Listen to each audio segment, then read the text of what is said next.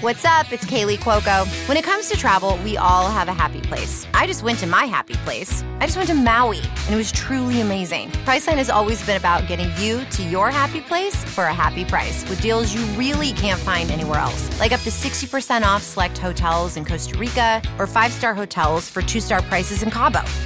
Go to your happy place for a happy price. Go to your happy price, Priceline.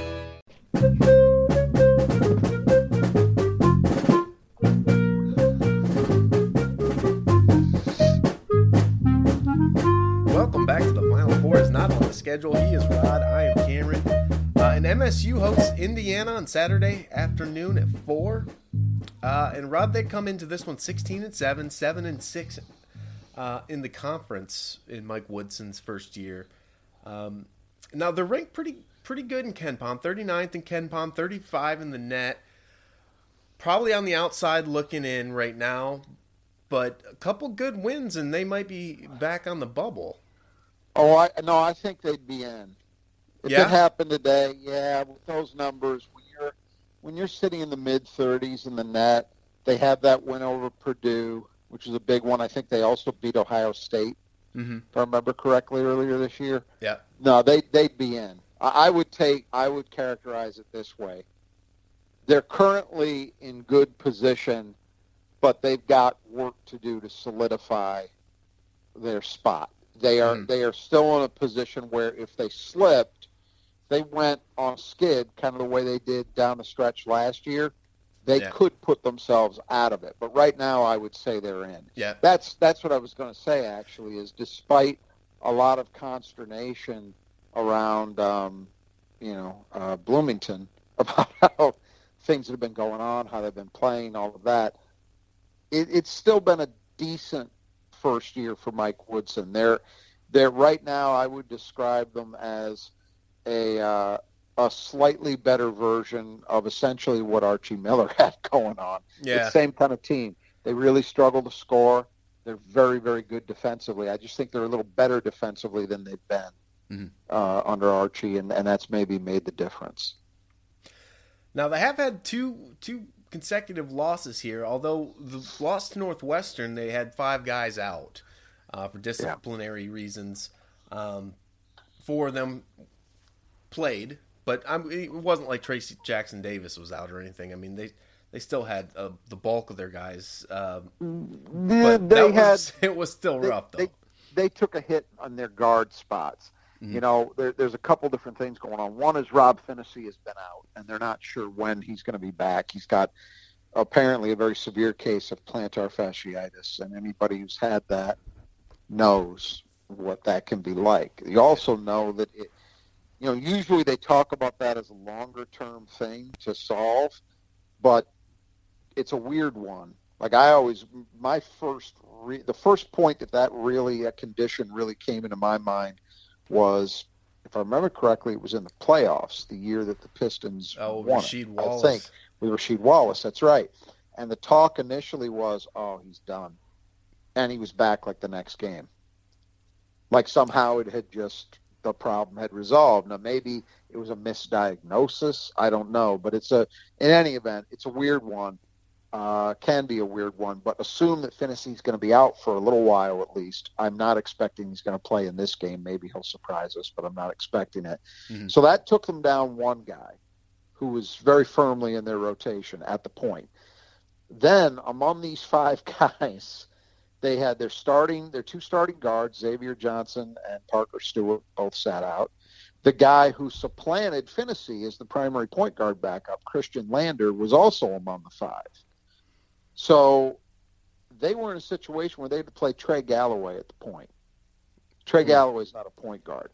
It's basically like saying at MSU, I'm trying to think of the analogy. I mean, it would almost be like saying Pierre Brooks run the show. Not quite to that extent, because Trey Galloway's actually been playing a lot of minutes, but none at the point. And he suffered. He had 5 turnovers against Northwestern. And Northwestern won a tight game, so it absolutely had an impact. 2 starters down, and basically all 5 of the guys who were suspended are currently in their rotation, if you include Lander, because he is right now with Finney out. Mm-hmm. So it was big. Now, they should be. We do expect them to be back in this one, though. At least they are. Woodson announced today that they've all been reinstated. It was a curfew violation. I didn't read deeply enough to see if there were any more details out there. That's how it was characterized, and I'll assume that was a deal. Look, credit to Mike Woodson.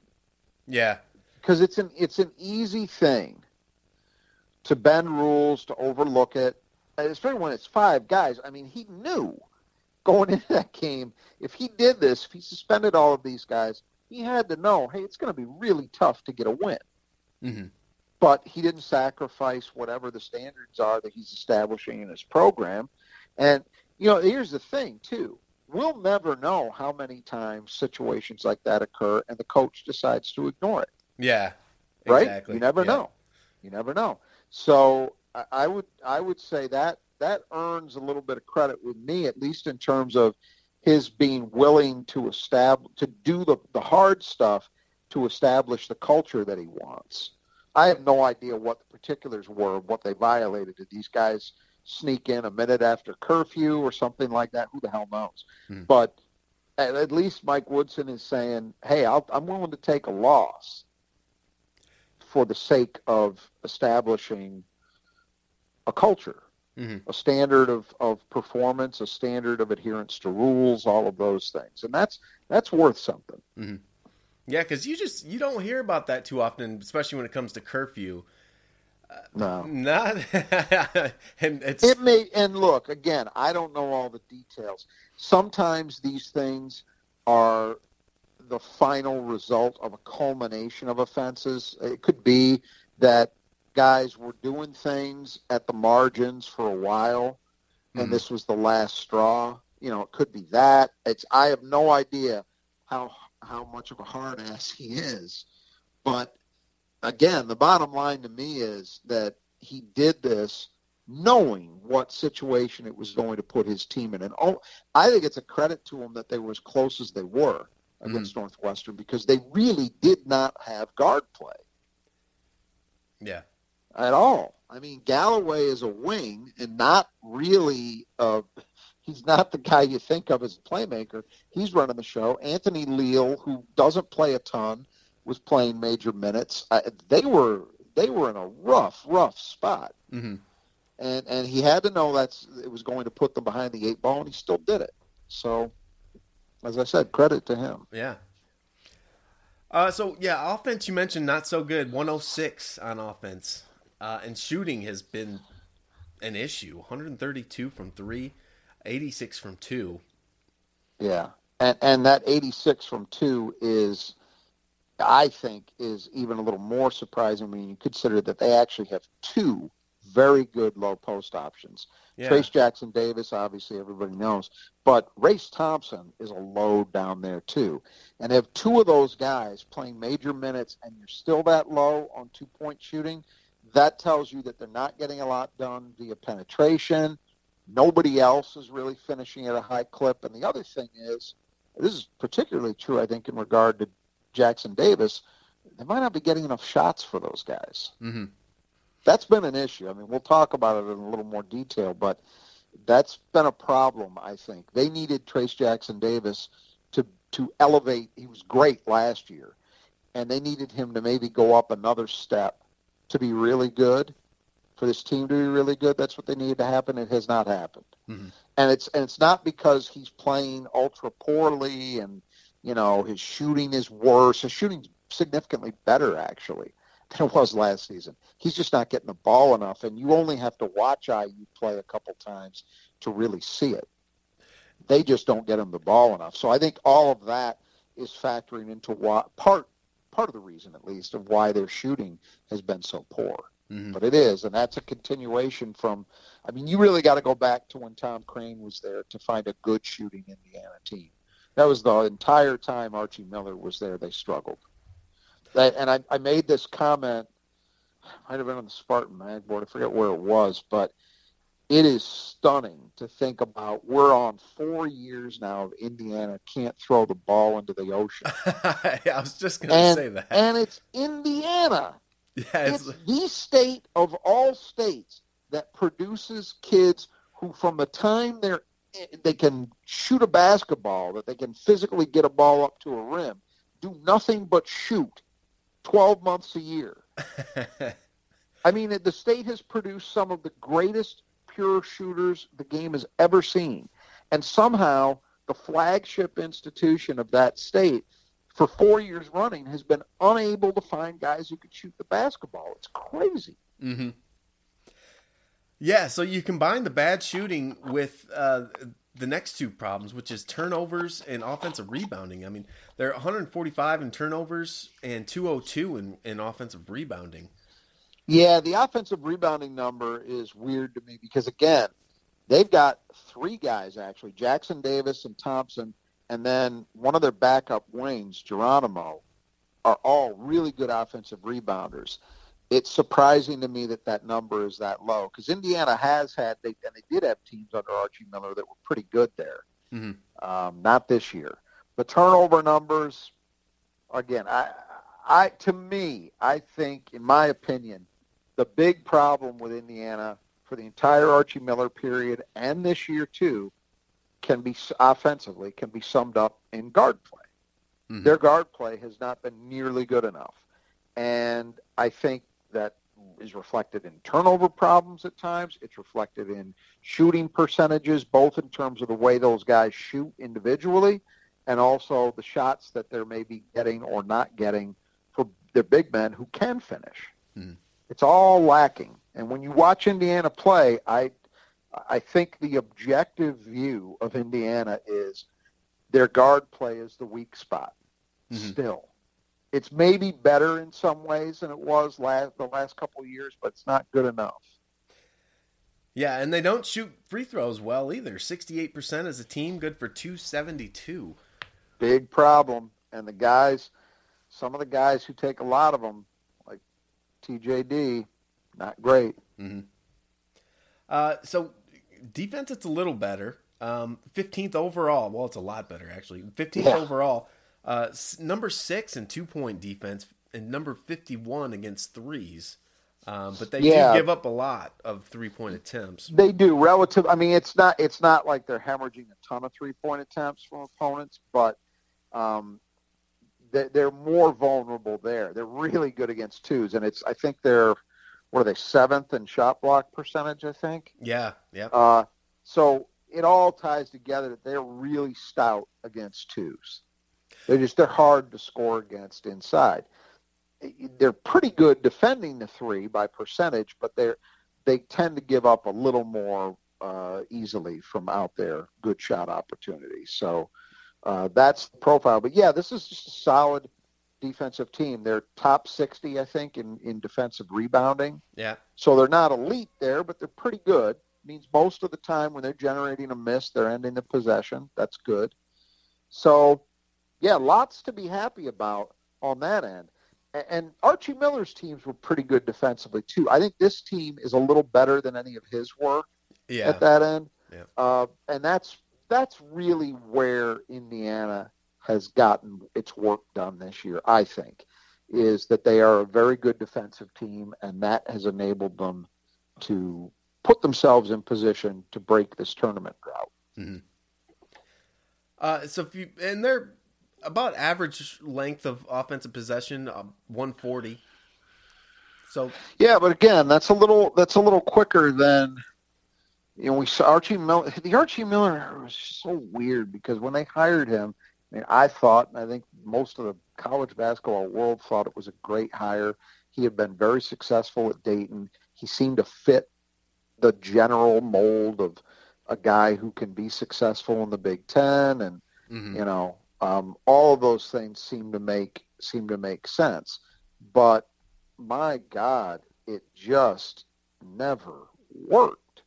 And worse, not worse than, but just as bad as not working was the fact that they were an ugly, boring, uninteresting program to watch. Yeah. which is one thing you couldn't say. Say what you will about Tom Crane, right? Mm. Tom Crane, at least most of his teams, because of the style they played, they might lose, but they were reasonably entertaining. They played at a fast pace. They shot a ton of threes. They were fun to watch if you wanted offensive basketball. Archie Miller's era was just so dire across the boards.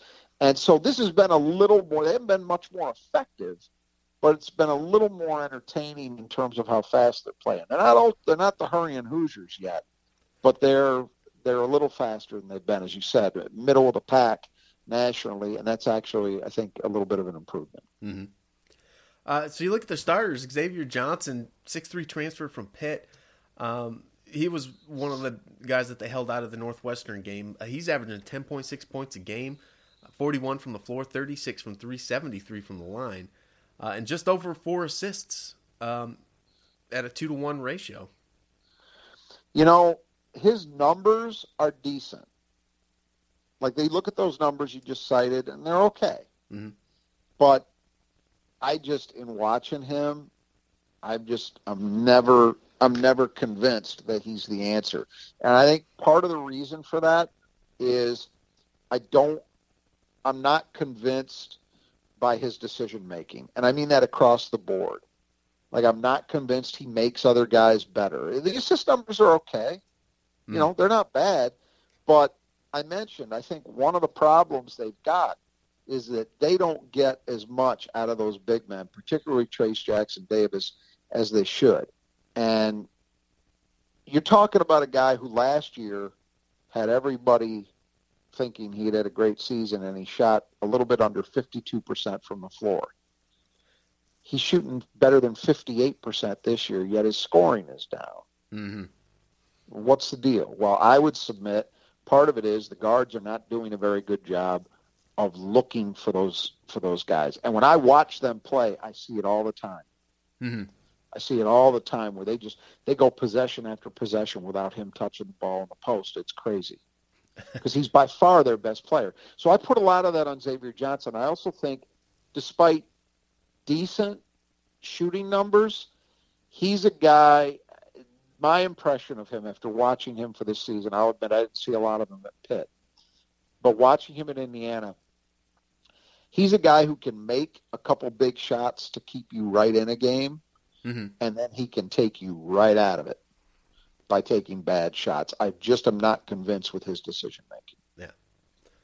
And then Parker Stewart, 6'5" senior transfer from UT Martin.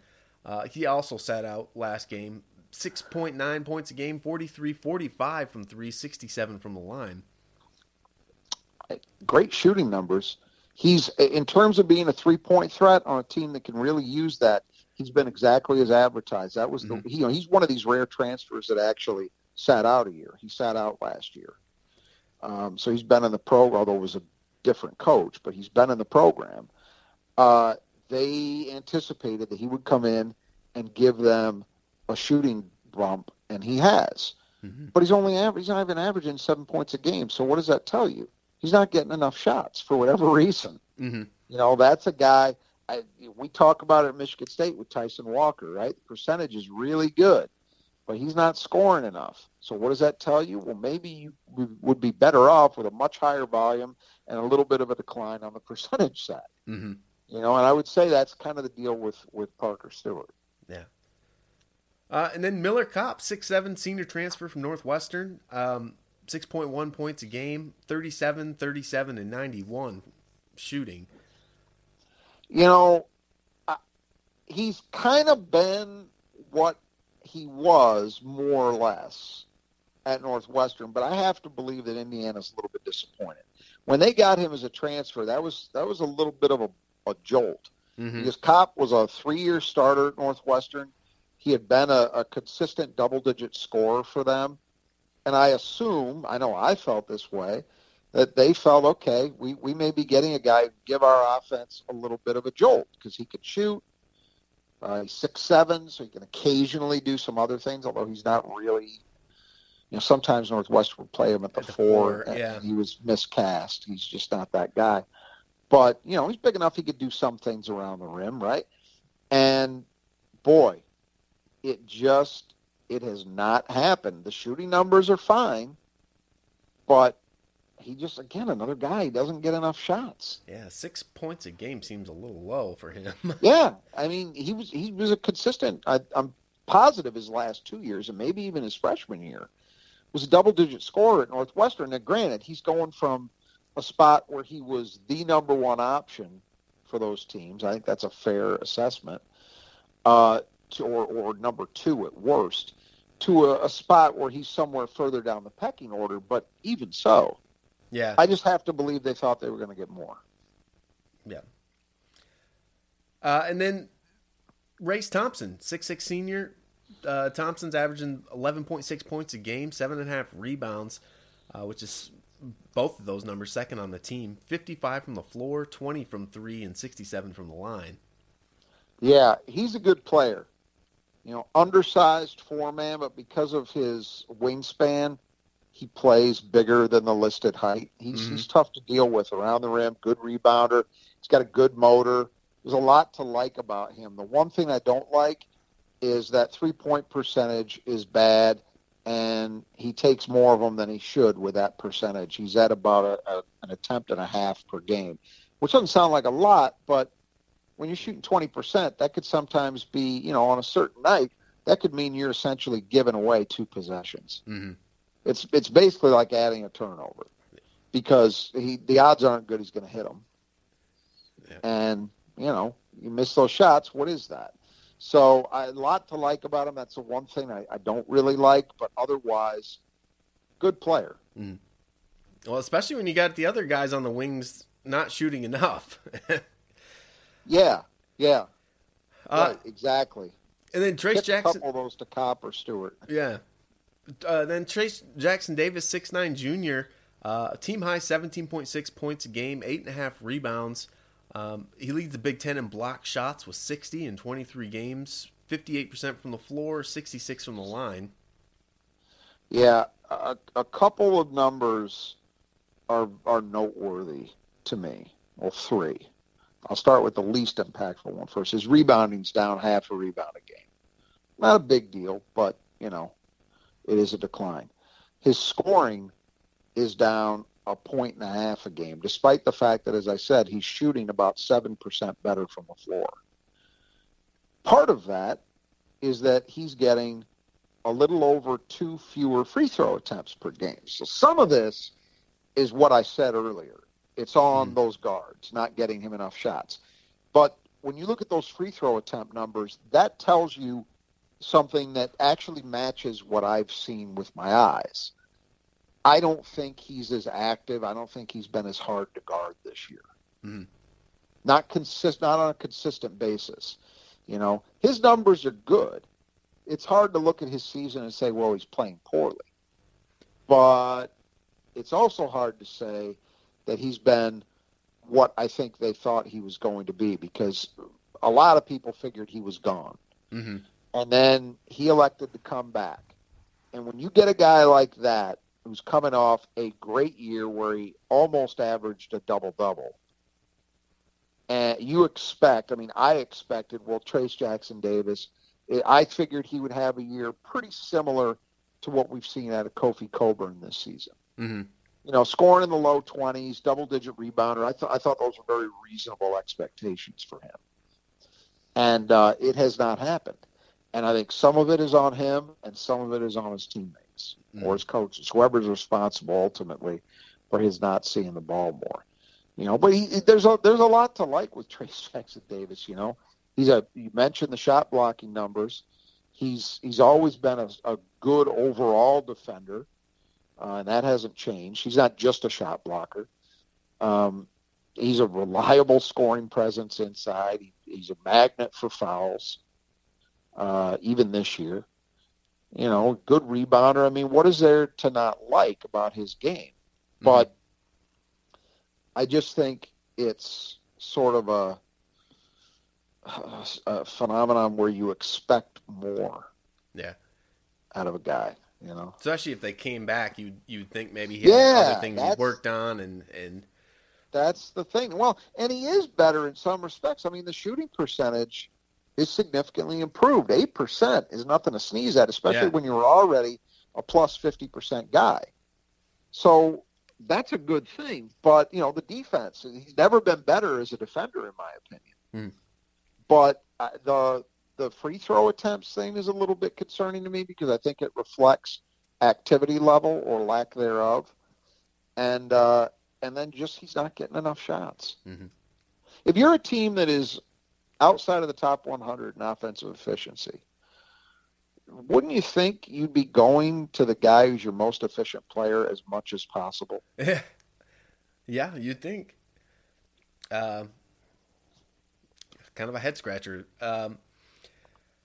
So coming off the bench, Rod, they got Trey Galloway, 6'4", sophomore. He started in the Northwestern game and wound up with a season-high 13 points. But as you said, he struggled to run that offense. 5 turnovers. He's averaging 6.4 points a game, 54 from the floor, 29 from 3, 71 from the line, in about 21 minutes a game this year. Yeah, it's pretty clear to me that that Mike Woodson likes him. And I think Archie Miller liked him before that. He played him a lot, relatively speaking, for a guy who really didn't shoot very well at all as a freshman. And Galloway is still not a good shooter, as a jump shooter at least, but he's gotten a little better. He's knocking on the door being 30%. I think if this guy could ever be a 35% three-point shooter, he'd be a starting caliber player in the Big Ten because he's a good defensive player. He's got good size, good athleticism. He's switchable defensively, versatile. He plays hard. He's a guy who plays with a pretty consistent motor. He's a guy, I've mentioned this before in talking about him. Michigan State recruited him and offered him fairly early on, and he actually, I know he was at least one Midnight Madness, but went with the home state school, and not a shocker when that happens. So he was a guy Tom Izzo liked, and I think that the things that I just mentioned are the reasons why. Okay, he plays hard, he plays consistently hard, which is also important, and he can do a lot of different things. The one thing he can't do very well yet is the shooting, and that is a problem. That puts a limit on how much you can contribute, but they still like him out on the court a good amount, as reflected by those minutes. Yeah. And then Jordan Geronimo, athletic 6'6" sophomore, 4.1 points a game, 3.9 rebounds in 13 minutes, 49 from the floor, 32 from 3, 49 from the line. Yeah, it's an impressive number, those rebounds, and those rebounds per minute.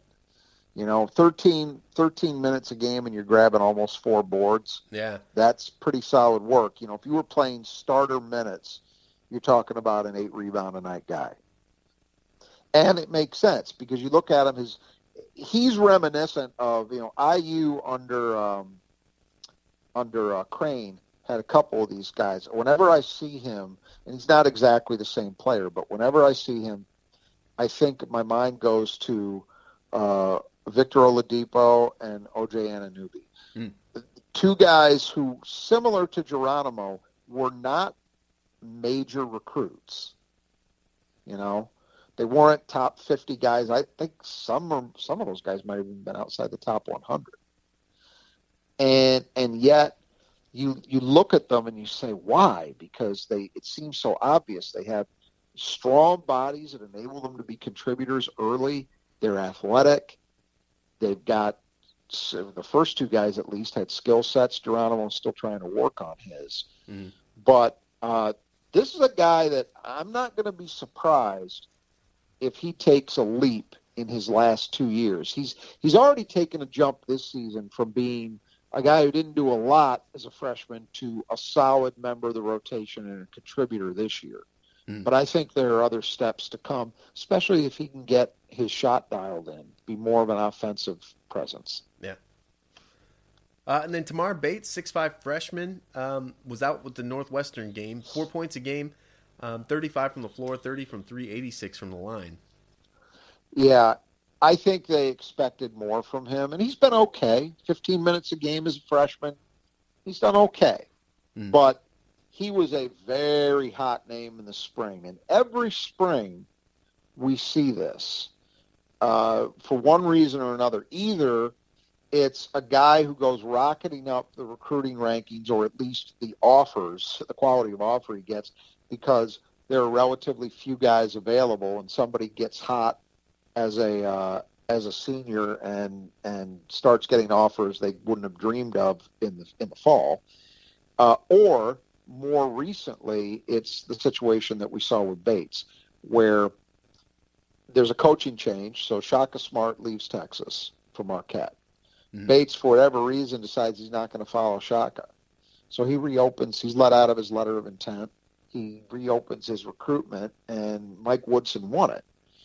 And that, plus the fact that he'd had a very strong senior year, contributed to this idea that he was an impact guy. I mean, there were definitely people that thought he might even be able to start at IU, but that he would be a guy who maybe would be in the conversation with Max Christie and Caleb Houston as among the best freshmen in the conference. And he hasn't been close to that. I mean, his impact is basically, maybe a slightly lesser Jaden Akins. I mean, I don't think he's as good a defender as Jaden Akins, but some of the numbers, the minutes and the scoring are not that dissimilar. Certainly still has a future. I don't mean to say that, but he has not maybe met what was probably a little bit unfair hype. Speaking of that, Christian Lander, 6-foot sophomore, sat out the Northwestern game. With Finney out, he's still the backup, averaging 3.4 points a game, 48, 40, and 75. Yeah, the one thing you can give him is he's managed to shoot, although those numbers are on very, very low volume. But he came in. Let's rewind the story with Christian Lander. He joined their team last year after reclassifying. So he was originally in what should have been this year's freshman class. So the class of 21, right? And he was considered a 5-star, like a McDonald's All-American level, that kind of guy in his class. Then he reclassified. And I'll admit to it, in the preseason last year, I remember talking about him as, okay, maybe this is the guy that finally solves the Indiana point guard problem. And to say he didn't come close is putting it mildly. I mean, he had a horrendous season. And it was obvious. He clearly just was not ready. He wasn't ready from a physical point of view, for starters. I'd still argue that's the case. He's still ultra, ultra thin. And that matters a little less at his position than others, but it's not nothing. You still have to have some strength. I mean, I've spent some time over the last few days talking about Michigan State's perimeter guys not being strong enough at times with the balls. You still have to have strength, and he's got none to speak of. So that's been an issue. But I think even this year, when you look at the shooting numbers and you say, okay, that's low volume, but he's at least sticking shots when he takes them. But his playmaking, he's underwater in terms of assist to turnover ratio. I think he's got 12 assists and 17 turnovers on the season. So I'm left wondering, is he really a point guard at all? I thought this was going to be a big year for him, and I still feel that way. That he kind of needed to establish, is he a guy that's good enough to be part of this thing going forward, or are they going to move on? Because Mike Woodson inherited him. He didn't recruit him initially. So at this point, my thinking would be he's probably in another school next year.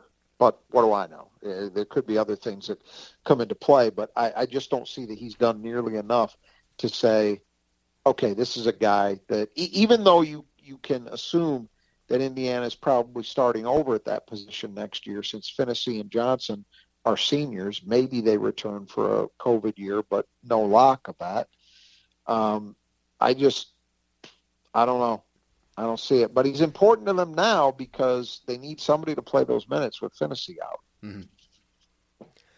And then Michael Durr, 7-foot senior transfer from South Florida. He was also out in Northwestern. 2.2 points a game, 1.1 rebound in 8 minutes. 48% from the floor, 71 from the line. Another guy that's been a little bit disappointing, I have to say.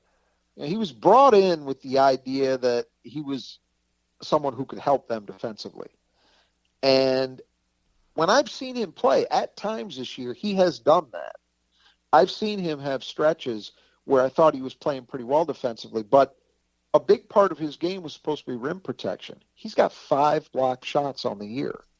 Marcus Bingham has had that in games. Mm-hmm. Now, granted, the minutes aren't the same, but you get my drift. He's been okay, and truthfully, they should want to play Trace Jackson Davis as many minutes as they can anyway. But a little disappointing, I think, relative to what they thought. Mm-hmm. That's kind of a theme with a lot of the players on this Indiana team. I mean, Indiana as a whole, are they a little bit disappointing as a team, or do you think they're about where they would be? Well, I think there's 2 different discussions there. There's what the basketball world thought would happen, and there's what Indiana thought might happen.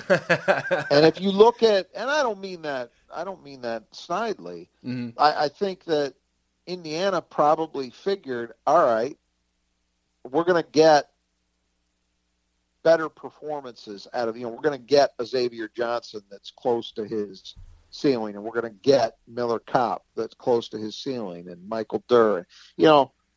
Here's the thing, and this is another, I'll bring this point back around for a second to Michigan State.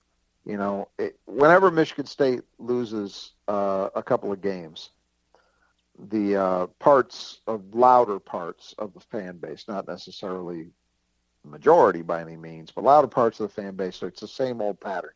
You will see every old bit get trotted out as to what Michigan State should do. And it's, the assistant coaches are garbage. He's got to change the staff. Izzo's offense is stale. Just all the old bits that they need to play zone. I mean, all the stupid shit that people say. It's just dumb. One newer one, though, and it's newer only because it's now an option, and I think Michigan State football has actually inadvertently played a role in this, is, Michigan State Izzo needs to hit the transfer portal harder. Well, for one thing, he did hit the transfer portal. He went out and he got a point guard, a guy that Maryland wanted, a guy that Kansas wanted, and he's done some good things, but has not done enough in Tyson Walker, right? So Izzo did actually get active in that spot. The only thing you could criticize him for, in my view, was not adding a wing. And I don't know in the end how much that would have mattered, because the way they played, if you had added another guy, it was going to mean fewer minutes for Gabe Brown and Max Christie. Yeah. Do you want that? I don't know. Or Jaden Akins, for that matter. So, but the reason I bring this up is Indiana, out of necessity, hit the transfer portal very hard. So it will include Parker Stewart, even though he was there sitting out last year because he was a transfer. So all 3 of the perimeter starters this year are transfers. Johnson, Kopp, Stewart. Durr is a transfer as a reserve on the inside. So I've just named 4 guys. 40% of their rotation are transfers. Has it made them significantly better? I don't know. I mean, I look at it, and, and the other problem is the portal giveth and the portal taketh away. Mm-hmm. So, yeah, you add all these guys on the perimeter, but you also lost Al Durham, who, in my mind, was their best guard for the last 3 years running. Would they have been better off? They'd just been able to keep Al Durham and maybe add a couple fewer of these guys, maybe. So, yeah, I think to answer your question, it's a tough one, because if they make the tournament, that is progress, and I think they're on track to do that. So it's hard to say, well, that's disappointing. And hey, there were a lot of skeptics of the Mike Woodson hiring. So for him to do that in his first year, and he seems to be recruiting pretty well. Mhm. That would suggest to me that, you need to put the pitchforks away. I don't think Indiana fans were necessarily feeling that way. I think they were pretty enthused in general, but there were definitely people around college basketball that were critical of that hire. And I think it's time to at least give him a chance to see what he can pull off here. But in a Big Ten that is kind of, there are opportunities. It's not like you had absolute juggernauts all around the top. There's an opportunity for Indiana, I think, if everything broke the right way, they could have been competitive for a top 4 finish. Mhm. And that's unlikely right now. It's not impossible, but it's unlikely. And so is that disappointing? Maybe. They're a hard team to peg that way, in my opinion, at least. Are they disappointing or are they not? I don't know. I'd say by and large in the Big Ten, a lot of the transfers have been a little bit underwhelming. And maybe it's just because people's expectations kind of got skewed with seeing how well Mike Smith did. Yep. Absolutely. Michigan last year, drew a straight flush, and it worked out really, really well for them. But that is not the rule. Now there are transfers that have done well. I think adding Plummer at Illinois has been a big boost. Yeah, for them. That was an important addition. So there are given situations where I think that has helped. But I would agree with you that then you can go to teams like Minnesota that are just filled with transfers and say, okay, there are guys that have helped, and but it's hard to draw the equation there because they lost so much. Somebody has to score some points. But I do think that by and large, you're not going to win a lot in this league. You're not going to contend for championships, at least, if you are ultra heavy in reliance on the portal. I think the way you have to look at it, Illinois is a really good example. When they lost the Miller kid to LSU, they went out and they found somebody who could fill a role, come in, had a background and a track record as a shooter, and say, all right, this is what we need. We need a guy who can fill those minutes and produce. And it wasn't to be the main guy, and it wasn't that they needed 3 starters in the backcourt. They needed a guy to fill that role, and he's done that very well. I think at times Michigan State has gotten that out of Tyson Walker at times, not consistently enough. At a position that was very much of need for them. Then you look at other teams too. As we're recording this, I'm watching Maryland getting absolutely obliterated by Iowa at home. It's 103-76 with 4 minutes left. Iowa was on a pace. It looked like they were going to score about 120. But look at Maryland. Maryland landed probably 2 guys that were on most people's top 10, certainly top 20 transfer list nationally. Yeah. The big kid and then Fats Russell with the point. Yeah. How's that work? Now, there's a lot more than that going on at Maryland. Let's be fair. But it hasn't worked. So it's a hard thing. And I understand. I'm not convinced that Mike Woodson's going to go this route year in, year out. I think he was in a spot where he needed to try some things for this year, and then we'll see how it goes going forward. The Big Ten has definitely not been a conference to date where the transfer portal has been a major, major part of things. It's been at the margins for the most part. Michigan being kind of an outlier, but even there, Michigan, the keys to that team, Dickinson was a high school recruit. Wagner was already on the roster. Livers was a long-term guy. It's not like it was Chris Beard's Texas Tech, where it's all transfers, It wasn't that. So, yeah, I think in the bigger picture, you're going to see transfers used best as guys that can fill a particular role on a team and not be asked to be a centerpiece. Yeah. You know, that's what I think. There are always going to be exceptions. There will be times where, you know, someone gets a basketball equivalent of Kenneth Walker. Mm-hmm. That's going to happen, you know, but it's not going to be the rule.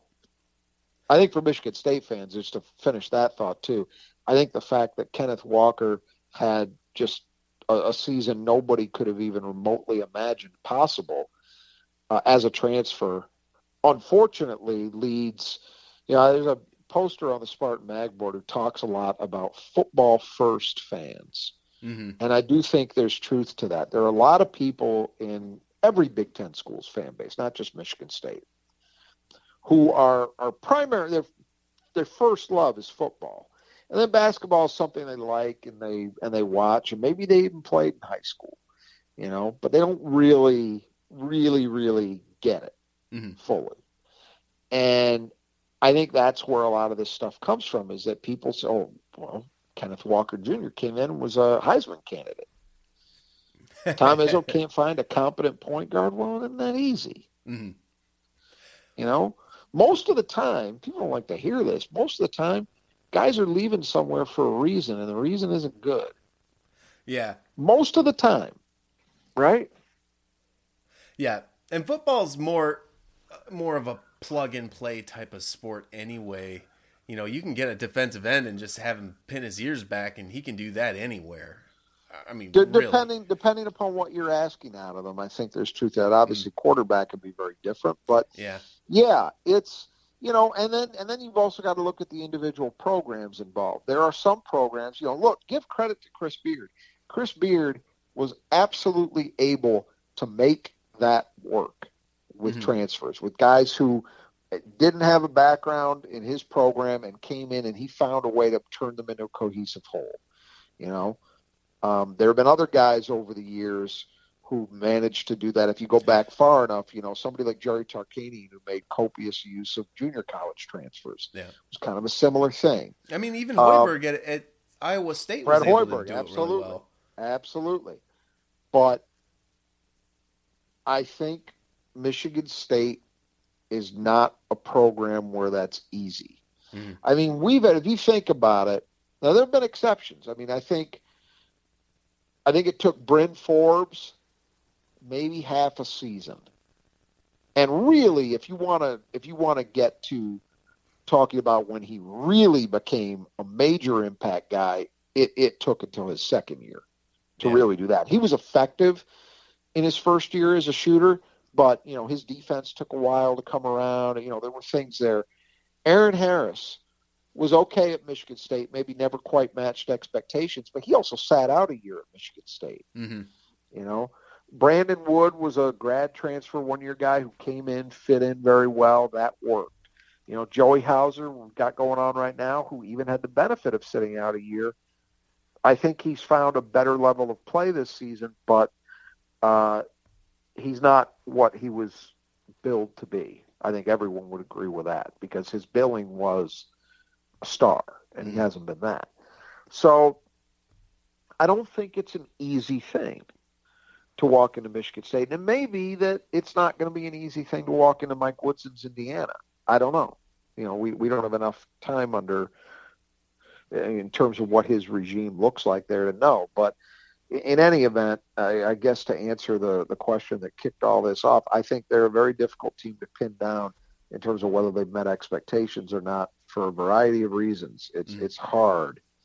If it were me, if I were an Indiana fan after years of not making the tournament, and I make the tournament this year, warts and all, I take it.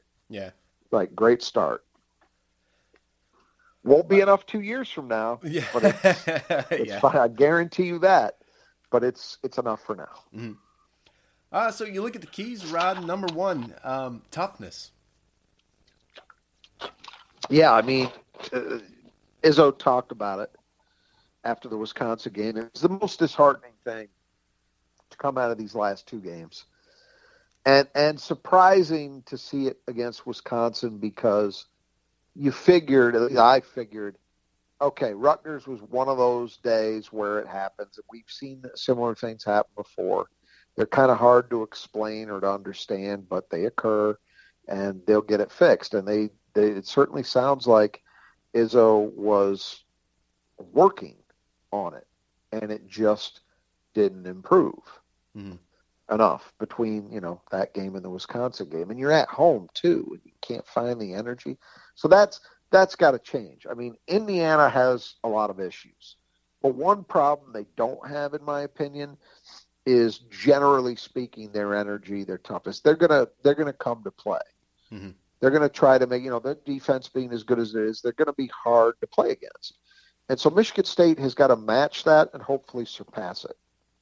And again, going back to that Wisconsin game, the biggest shocker there, I thought they were okay, not great, but okay in terms of their competitiveness defensively. But offensively, they were just dead in the water. And so that can't be repeated. Wisconsin's an okay defensive team. Indiana's legitimately good. They're better than Wisconsin at the defensive end. Mm-hmm. So you're going to have to work just to get decent looks. So then defensive rebounding, which is, I mean, it seems like there's been a couple games where it shined, and then for the most part, not much. The last two games, Rutgers and Wisconsin, didn't look horrific until you really drilled down into the offensive rebounding percentages. Mm-hmm. And both of those games, those teams, they didn't have huge counting numbers, but that's in part because they shot pretty well. When you looked at the offensive rebounding percentages MSU gave up, it was way too high. Yeah. So we've still got a big problem that's got to get solved. And I don't know yet if and how that will be done, but I know it's got to happen. You can't win games this way consistently. You just can't. And then the third key, and this is kind of in reference to the offense, purpose. Yeah, it gets back to that toughness stuff, but it's a little more specific point. They spent that entire first half just kind of drifting around without any intent as to what they were doing. Guys weren't moving. They weren't cutting hard enough. Screens weren't set well. Everything was just in slow motion and lackadaisical, and they were very easy to guard. That will not get it done in this game. If they come out with a rerun of that, it isn't happening. They're going to lose again. I would like to think that it will be different. It was a little different in the second half against Wisconsin, so if you're looking for silver linings, signs of optimism, that would be one. But that's what's got to happen. Yeah. Point blank. There has to be an intent, a purpose to what they are looking to do offensively. And then make shots. It sounds simple, but few not so good shooting games here recently. It's weird though. I mean, they didn't shoot well, if I remember correctly, against Maryland, and won. They shot great from three against Rutgers, and it didn't even come close to mattering. And then they didn't shoot very well in losing to Wisconsin. I think here's where I'm at with this. We said Indiana is very good in terms of their 2-point defense.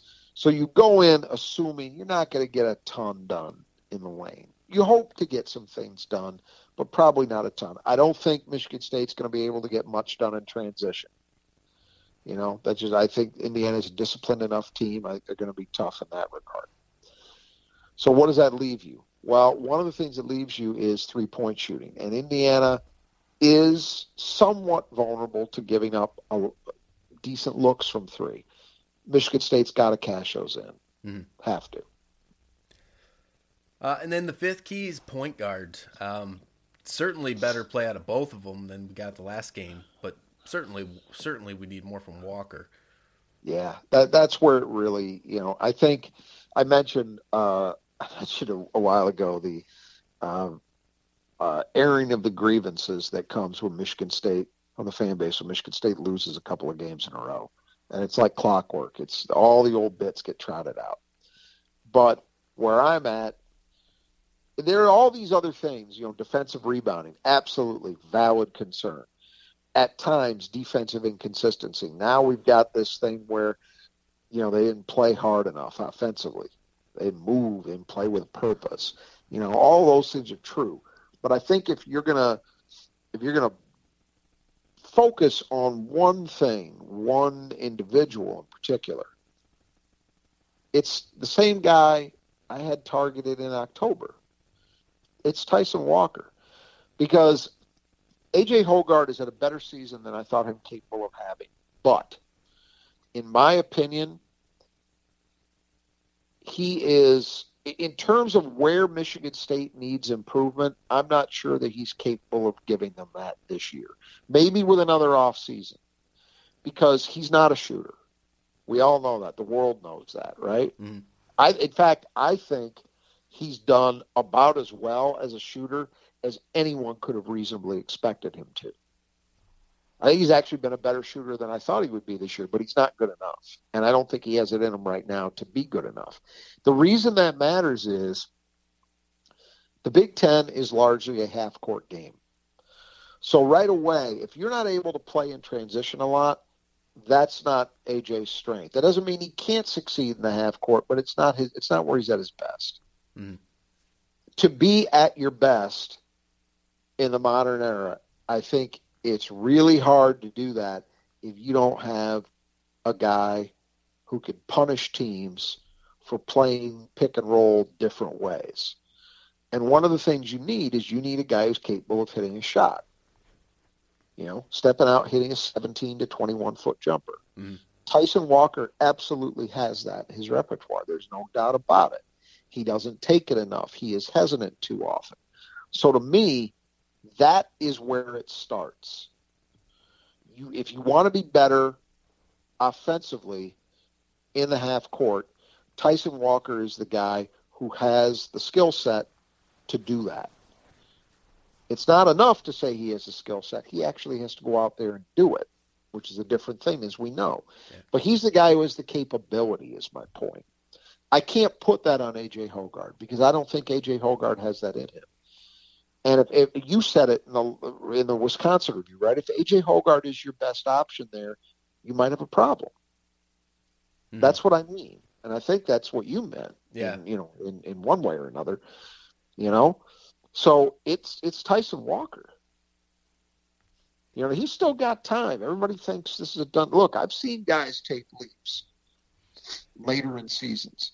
And, Tyson Walker's basically got, 4 weeks till we hit the big tournament. Mm-hmm. He's got time, but it's running short for this year. And it's a simple thing, but it's obviously a difficult thing to actually go out and execute, which is he's got to be more aggressive. And if he takes 12 shots and he hits 4 of them, so what? Because they're not, on a lot of those possessions where he's unwilling to pull the trigger, they're not getting good shots anyway. Yeah. Okay. Well, actually, I got this one listed on my app at 3:30. Is that okay? Saturday, 3:30 on Fox. We'll go with that. Okay. All right. Any final thoughts heading into this one? 2-game losing streak. We're both on a 2-game losing streak here. Yeah, it's a big one. I mean, it feels big because it is big, And as I said, coming out of that Wisconsin game, even though in the standings it doesn't look like you should feel this way, but my feeling is, hey, put Big Ten title stuff, put all that aside. Don't think about it. Doesn't matter. Right now, the focus has got to be game by game by game. Let's get better. That's one thing that last year's team, in the depths of despair that they were in, mm-hmm. right about this time, maybe a week later, started to figure it out and got better. Now, this team has a lot more opportunity for growth than that one did. But it goes to show you it is possible. No one would have believed that team was capable of beating anybody in the top 5. Mm-hmm. And they beat 3 teams in the top 5. So the opportunity is there for this team to still have a really, really nice season. I don't have much doubt about that. But the clock is ticking. Mm-hmm. So those improvements have to start happening now. And that's really where my focus would be, is are they getting better? And let all the other stuff sort itself out. But are they making the improvements they need to make? And that's, again, why I come back to that point guard as so important, because that's really where it starts. And then if that gets solved, then you worry about these other things. Mm-hmm. But if that doesn't get solved, it's going to be tough for anything else to matter all that much. Yeah. Okay. Well, we'll leave it at that and get a post-gamer up after this one. Until then, the Final Four is...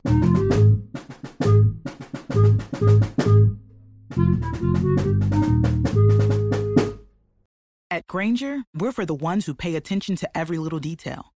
The ones who fuss, tinker, and sweat the small stuff. Because you know the tiniest thing can make the biggest difference when it comes to keeping business moving. We get it. We're the same way. Offering access to product experts to help you quickly and easily find what you need. So whatever your industry, you know you're always getting professional-grade products. Call, click Grainger.com, or just stop by. Grainger, for the ones who get it done.